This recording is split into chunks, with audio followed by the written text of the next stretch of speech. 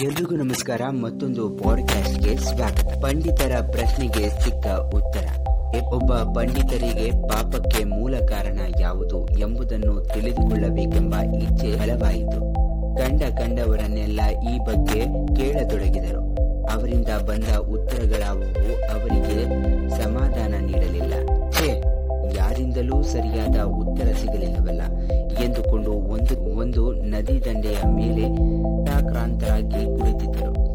ಆ ಸಮಯದಲ್ಲಿ ಬಟ್ಟೆ ಒಗೆಯಲೆಂದು ಅಲ್ಲಿಗೆ ಬಂದ ಹೆಂಗಸೊಬ್ಬಳು ಇದನ್ನು ಗಮನಿಸಿದಳು. ಅವರ ಬಳಿ ಬಂದು, ಪಂಡಿತರೆ, ಏನೋ ಬಹಳ ಚಿಂತೆಯಲ್ಲಿದ್ದಂತೆ ಕಾಣುತ್ತದೆ, ಕಾರಣವೇನೆಂದು ಕೇಳಬಹುದೇ ಎಂದು ಕೇಳಿದರು. ಎಲ್ಲರಲ್ಲೂ ಹೇಳಿದ್ದಾಯ್ತು, ನೀನೊಬ್ಬಳು ಬಾಕಿ ಏಕೆ?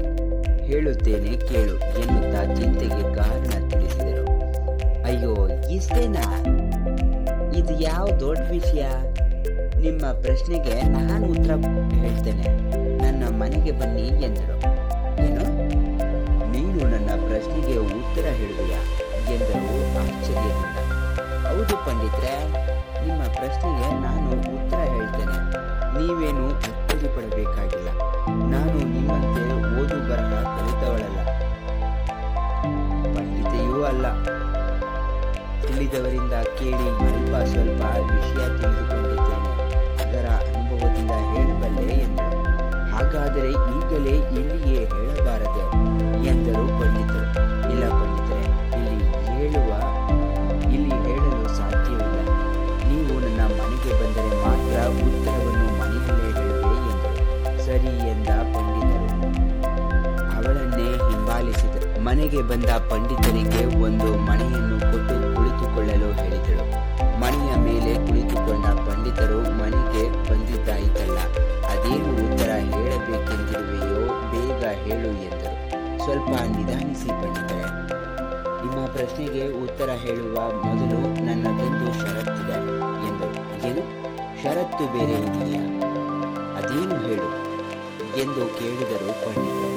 ನೀವಿಂದು ನನ್ನ ಮನೆಯಲ್ಲಿ ಊಟ ಮಾಡಬೇಕೆಂಬುದೇ ಆ ಷರತ್ತು ಎಂದಳು. ಅವಕ್ಕಾದ ಪಂಡಿತರು, ಏನು, ನಾನು ನಿನ್ನ ಮನೆಯಲ್ಲಿ ಊಟ ಮಾಡುವುದೇ? ಖಂಡಿತ ಸಾಧ್ಯವಿಲ್ಲ. ನಾನು ಬಹಳ ಮಡಿವಂತ, ಆಚಾರವಂತ. ಕರೆದವರ ಮನೆಯಲ್ಲೆಲ್ಲ ಊಟ ಮಾಡುವ ಅಭ್ಯಾಸ ನನಗಿಲ್ಲ ಎಂದರು. ಪಂಡಿತರೆ, ನಾನು ನಿಮಗೆ ಸಾಮಾನ್ಯ ತಟ್ಟೆಯಲ್ಲಿ ಬಡಿಸದೆ ಚಿನ್ನದ ತಟ್ಟೆಯಲ್ಲೇ ಬಡಿಸುತ್ತೆ ಎಂದಳು. ನೀನು ಚಿನ್ನದ ತಟ್ಟೆಯಲ್ಲಾದರೂ ಬಡಿಸು, ಬೆಳ್ಳಿಯ ತಟ್ಟೆಯಲ್ಲಾದರೂ ಬಡಿಸು, ನನಗಂತೂ ಬೇಡ. ನನ್ನ ಆಚಾರವನ್ನು ನಾನು ಬಿಡಲಾರೆ ಎಂದರು ಪಂಡಿತರು.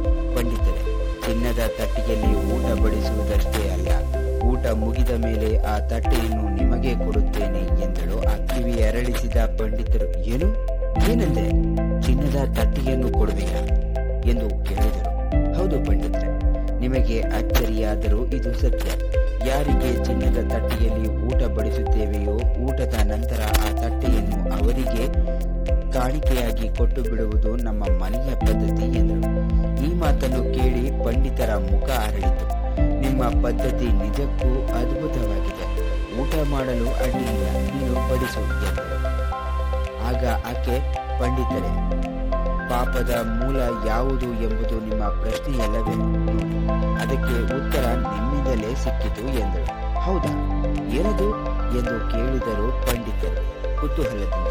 ಅದಕ್ಕೆ ಆಕೆ, ಪಂಡಿತರೆ, ದುರಾಸೆಯೇ ಪಾಪದ ಮೂಲ.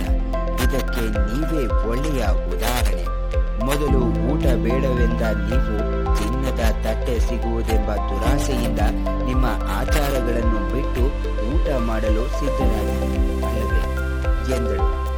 ಪಂಡಿತರು ಮರು ಮಾತನಾಡದೆ ಮೌನವಾಗಿ ಅಲ್ಲಿಂದ ಎದ್ದು ಹೊರ ನಡೆದರು.